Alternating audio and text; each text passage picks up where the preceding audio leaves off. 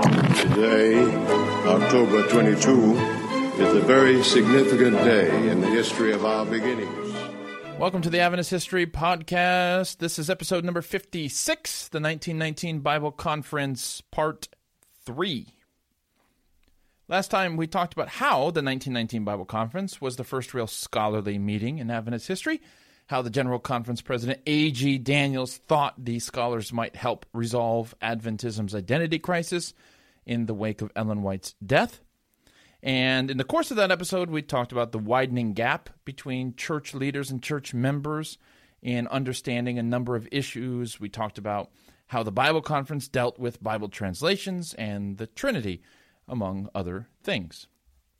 Now, I want to begin this episode by mentioning something about the Trinity. You see, one of our listeners was puzzled by something I said in the last episode. I said, and to quote myself, "Many Adventists believed Jesus was divine but not eternal. That is, Jesus was created at some point." End quote. Now, the listener was quick to point out that she had never heard of that idea. She had never heard that Adventists believed Jesus was created, and she herself is somebody who does not believe in the Trinity. Okay, so I will admit I could have worded that better, but let me explain. Merlin Burt, an Adventist historian who is awesome because he knows things, but mainly because his name is indeed Merlin. Anyways, he divides the history of Adventist non-Trinitarianism as pre-1888 and post-1888. Pre-1888, Burt argues Adventists seem to think Jesus was created, but the only real example I'm aware of was Uriah Smith, who indeed said that Jesus was, quote, the first created being, end quote. Now, after 1888, with this new emphasis on Jesus and on righteousness by faith, Burt says that non-Trinitarian Adventists began to think of Jesus as the only begotten, not created. And he uses Uriah Smith as an example here as well, because Uriah eventually stopped believing Jesus was created. Now, there are a couple of people at the 1919 Bible Conference who seem to still think he was created, so don't take this kind of division of history as a hard rule, more of a general framework for understanding this issue. Anyways, Daniells took the conversation off the record about the Trinity, and one exasperated attendee said, quote, "I feel we are discussing something we ought to wait 60 billion years before we start on," end quote. The point of this being, whether you believe in the Trinity or you don't, you can arrive at those conclusions in different ways, and many Adventists back then did. Everybody who was non-Trinitarian wasn't non-Trinitarian for the same reason. Everybody who was Trinitarian, well, sometimes they had different ideas of what it meant to be a Trinitarian. So I hope I can make some amends by clearing this up for our dear listener, or maybe I just made it worse. I don't know. I tried. Let's move on. With the Trinity done, we're going to cover one of the other major discussions at the Bible Conference, Bible prophecy, or prophetic dates. The best kind of date you can go on because you already know how it's going to end before you begin. Anyways, prophecy was a big feature in 1919 because, as we've said before, the whole world seemed to be changing, and that led to some questions about traditional Adventist beliefs. After all, 1919 was the 75th year since 1844, so it's probably a good idea to take your theology in to get an oil change every 75 years. Now, Adventists are known for how they interpret several key prophecies in Daniel, like the 1260 days, the 2300 days, and the 70 weeks. If you've ever been to an Adventist prophecy seminar, you have heard Adventists talk about these things. And you probably remember that one of the two huge issues in 1888 was A.T. Jones and Uriah Smith going toe-to-toe over the 10 horns of Daniel 7. Get it? Toe-to-toe over the toes. Yeah, I know you got it. Nice job. Anyway, Smith thought the Huns were one of the 10 horns. Jones thought it should be the Alemanni, and we went over all that. So why do Adventists care about these 10 horns? Well, because in Daniel 7, the ominous little horn arises in the midst of these 10 horns. And on his way up, the little horn plucks up 3 of the 10 horns. So if you believe the little horn is the papacy, which, of course, Adventists did, then you're looking at the rise of Roman Catholicism to see which 3 of these 10 kingdoms the papacy managed to destroy on its way up. The overthrow of these three kingdoms, these three horns, marked the beginning of the important 1260-year prophecy, which Adventists believed to be describing a period of papal domination in history. So traditionally, Adventists started this at 538 AD, and it would last until 1798, when Napoleon imprisoned Pope Pius VI. If you tooled around with the 10 horns too much, then it might change when you begin the 1260-year prophecy, and this is important. Adventists were far more confident about Napoleon's capture of Pius VI in 1798 than they were about the events of 538, and I suspect that's the reason even the progressive Adventists didn't want, in the words of Prescott, to, quote, abandon the eights, by which he meant 538 and 1798. The eights, get it? You might be surprised at the openness of the conversation they had. I mean, the attendees were committed to being historically responsible. And the conservatives in 1888 weren't willing to second-guess themselves. But the conservatives in 1919, well, they led the discussion. And when three of the progressives, Prescott, Herbert Lacey, and Harry Washburn, were unwilling to consider abandoning the eights, it was a conservative, W.T. Knox, who urged them to chase after the truth no matter where it leads. And that's when one of the funniest moments of the whole Bible conference happened. Prescott saw the irony of the situation. He had been accused for years of being this liberal trying to destroy Adventism. And we'll get back to you next time, Claude Holmes. Anyways, here Prescott was arguing with the conservatives, not to tear up the tradition, but to defend it. So he spoke up, quote, "I would like to be understood as being conservative," end quote. And the attendees busted up laughing. Seriously, the stenographer noted in the report that the delegates were laughing at that one. And it's a reminder that labels like conservative and progressive aren't always very sticky. Anyways, Prescott then delivered his very conservative philosophy of change. Quote, "I do not think we should be looking around for opportunities to change what we have taught. We should start with the idea that this message is a true message and we are not here to tear it down. That is my position," end quote. Prescott balanced that thought with this one. Quote, "I stand here because we have taught a thing does not prove that it cannot be changed. And when we see clear light, we should advance in the light," end quote. Now, the delegates also dealt with the daily. This controversy proved to be so hot that Daniels insisted it not be talked about unless he was in the room, probably with a fire extinguisher. Maybe you're sitting there thinking, I know we've talked about the daily like a half dozen times, but I can't for the life of me remember what that was about. Don't worry, I got you. All right, the daily issue, it came from Daniel 8, where it says that the little horn removed the daily. And after the little horn removes the daily, well, the Millerites noted that a transgression of desolation follows. Okay, so the Millerites knew the little horn was the papacy, the popes, but what did the popes remove? Well, Miller thought it was the daily desolations of pagan Rome, the group that burned down the temple, killed Jesus, and persecuted Christians. Okay, what was pagan Rome replaced with? When pagan Rome was taken out of the way, when it was destroyed, what was it replaced with? Well, the answer to the Millerites was Christian Rome. James White summarized early Adventist views on this subject when he said, quote, "The daily sacrifice and the transgression of desolation represent Rome in its pagan and papal forms," end quote.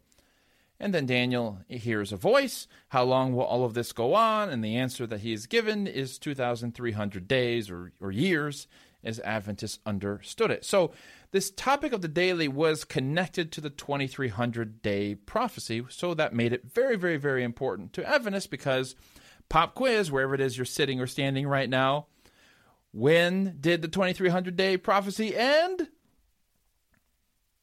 I'm waiting. 1844, congratulations, you're a winner. No, not you, the other one. Yeah, you're a winner. What do we have for him? We have no prizes, I'm sorry. Conradi had led the way into a new view of the daily, abandoning this paganism thing in the 1890s, which Prescott and Daniels eventually adopted. And in this new view, the daily referred to the daily intercession of Jesus in heaven. I called it a new view, but you should know that it had its origins in the Millerite movement as well. So, the new interpretation was this. Daniel is predicting a time when the little horn would remove Jesus' daily intercession, or at least try to remove it. And this is really important because in many of your Bible translations, it will say something like the daily sacrifice. And you should know, as the Adventists and the Millerites back then knew, that that word sacrifice has been added into the text by various Bible translations to hopefully make it a little bit clearer. But those Adventists knew that that word wasn't in there, so the daily what was the question. The daily what was the question.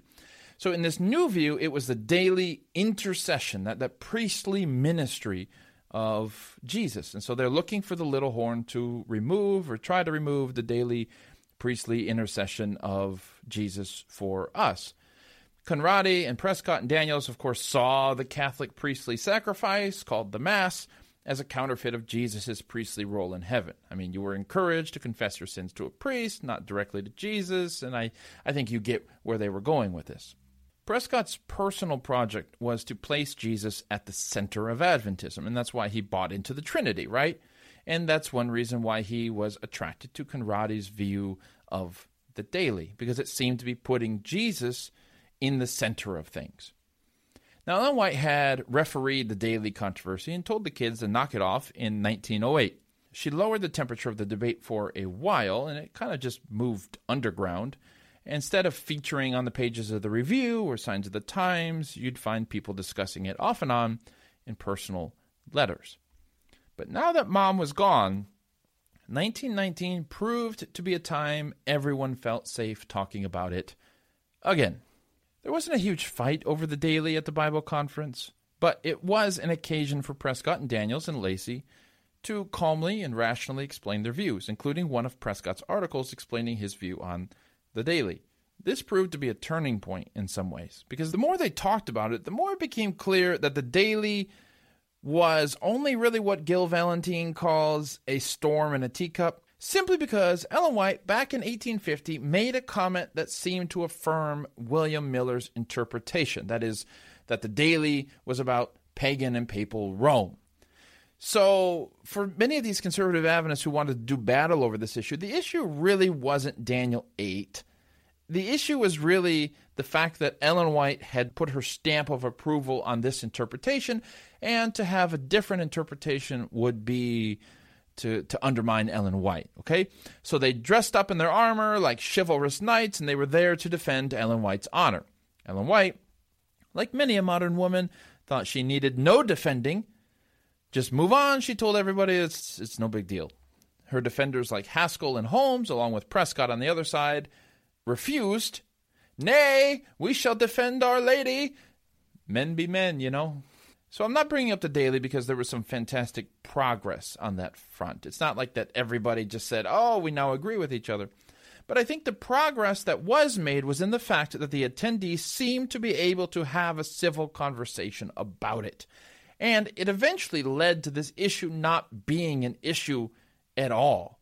Because a few decades later, George McCready Price wrote, quote, I do not know of a single Adventist college in America which now teaches the view that the term daily means paganism, end quote.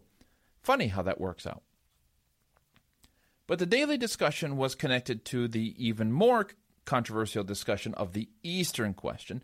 So let me talk about that for a moment, and I'll tie this all together. The Eastern question. Yeah, what was that one about again?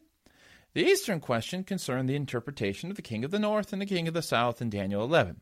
Daniel 11, of course, is one of the hardest chapters in the Bible to interpret, which is probably why right now in Adventism in America there are so many Daniel 11 conferences popping up where everybody's got their hot take on it. So naturally, Adventists back then interpreted it. They got every single symbol, every word, every turn of phrase. They had an interpretation for all of it.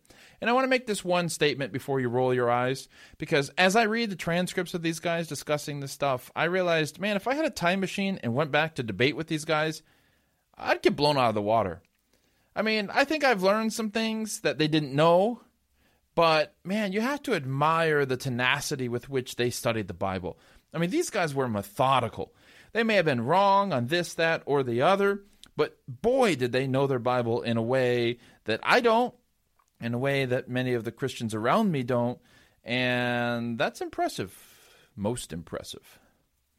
So Uriah Smith said the king of the north was Turkey and the king of the south was Egypt, And because the chapter ends with the king of the north being destroyed, well, Adventists had come to believe that World War I would likely witness the destruction of Turkey after Turkey invaded Palestine. Of course, World War I didn't quite go like that, though Turkey, or the Ottoman Empire, was definitely beaten up and left for dead. Conversations about the Eastern question at the 1919 Bible Conference centered around this old view and the new view being proposed by progressives. It's pretty much the same story as it was with the Daily and other issues like the view of the seven trumpets of Revelation, which they also discussed, but we're not going to get into. Anyways, one attendee presented the defense of Turkey as the king of the north, while another, Lacey, presented the new view. Now, Lacey traced the history of this chapter, noting that William Miller interpreted it one way and Uriah Smith another way, and now it was time, in Lacey's opinion, for a better way. It was time to think of the king of the north as the papacy and the king of the south as Islam. Now, you'll notice two things immediately with this new view. First, that it, like the Daily, places the papacy in the center of things. Second, that it broadens the interpretation of these symbols. We're not talking about a specific nation anymore, but two religions. This reflects a trend that has continued in Adventism until today, a steering away from being too specific about how Adventists interpret some of these prophecies. In any case, the whole affair proved controversial, surprise, and Daniels stopped the stenographers from writing too much about their discussions. What we see, however, in all of these issues is this common thread, this gap between conservatives and progressives. And it's not just in the issues, it's in the hermeneutics.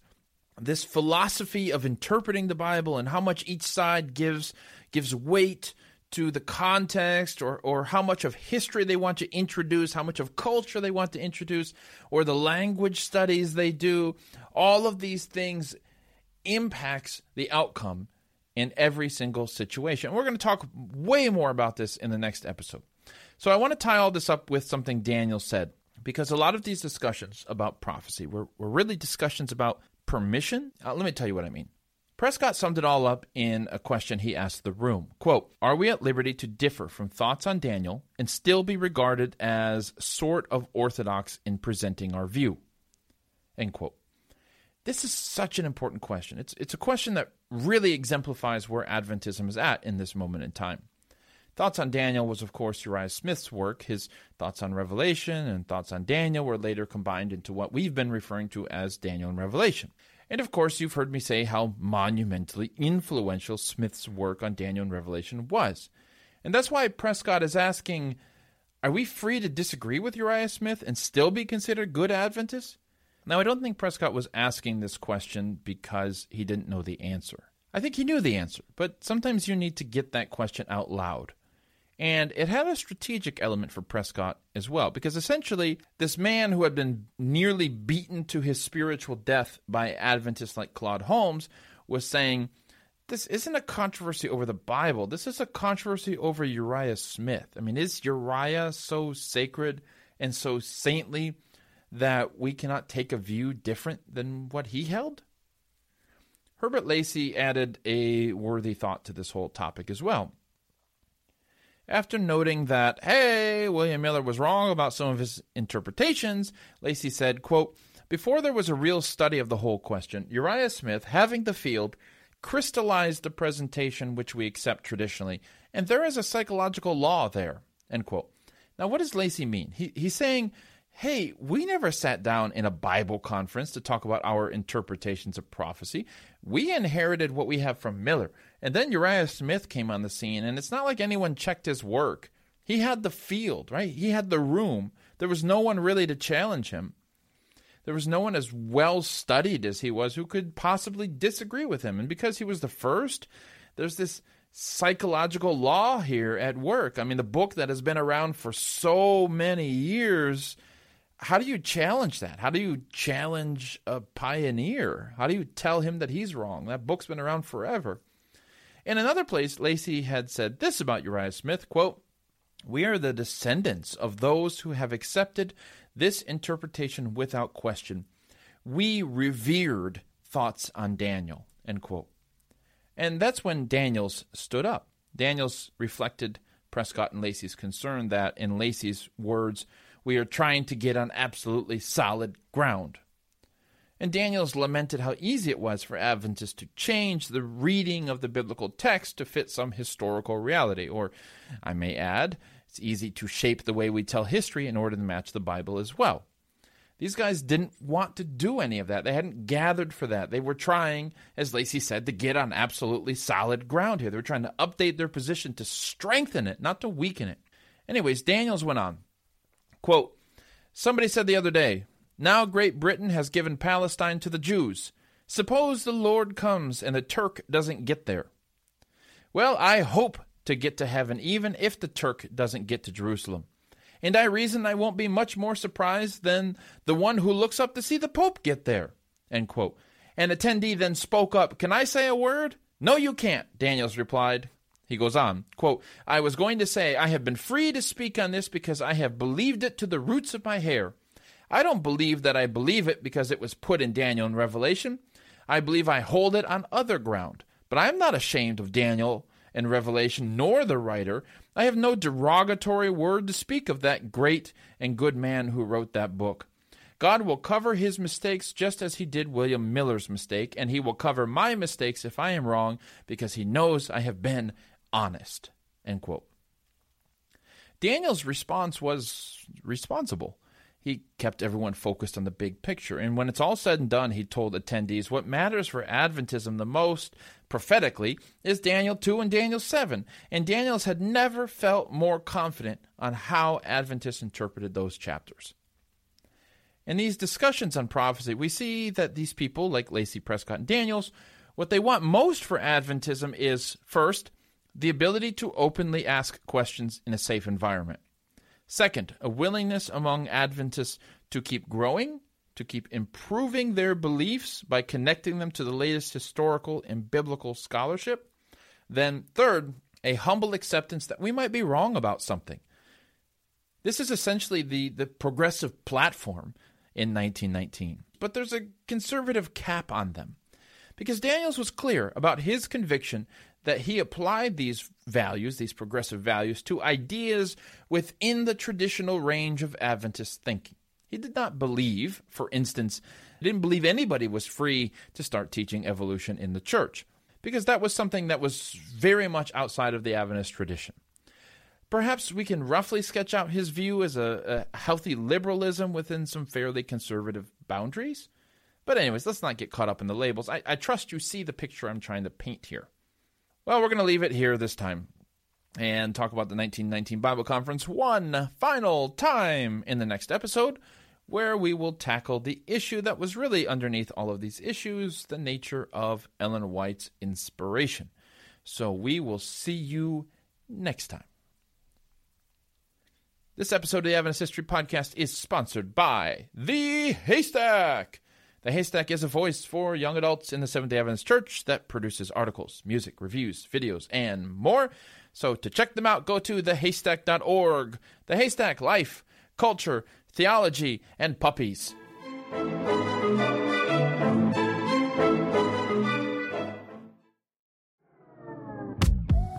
Hey, it's me again. If this episode didn't quench your desire for more Adventist history content, then go subscribe to Adventist History Extra. It's a private podcast that I do for those who support the Adventist History Project. You can get access to Adventist History Extra on the website, which is AdventistHistoryProject.org, or by becoming a patron at patreon.com. Now, there's more variety at Adventist History Extra, in case you were wondering. I do some interviews. Sometimes I do bonus episodes. We had a good episode here in the Adventist History Podcast, and I want to talk some more about it. Other times, I go behind the scenes at conferences I attend, like the Women in Seventh-day Adventist History Conference. What's more, just as a second announcement for you, Michael Campbell and I are leading a bus tour in October 2024. So, if you want to go drive around New England a bit, see the sights and have some fun, well, you can sign up for our bus tour newsletter, once again, at AdventistHistoryProject.org. And we're going to keep you up to date there about what you need to know to go and sign up for that and all of that. So just to be very, very, very, very clear, We don't have a sign up for the bus tour itself, but it's a sign up for the newsletter so you can stay informed about the bus tour, so I don't have to make announcements every single time and interrupt these episodes and all of that. That's where those announcements are going to be. So if you're interested, head on over to the website. You can sign up for the bus tour newsletter over there. Okay, I think that about does it. Thanks again for listening.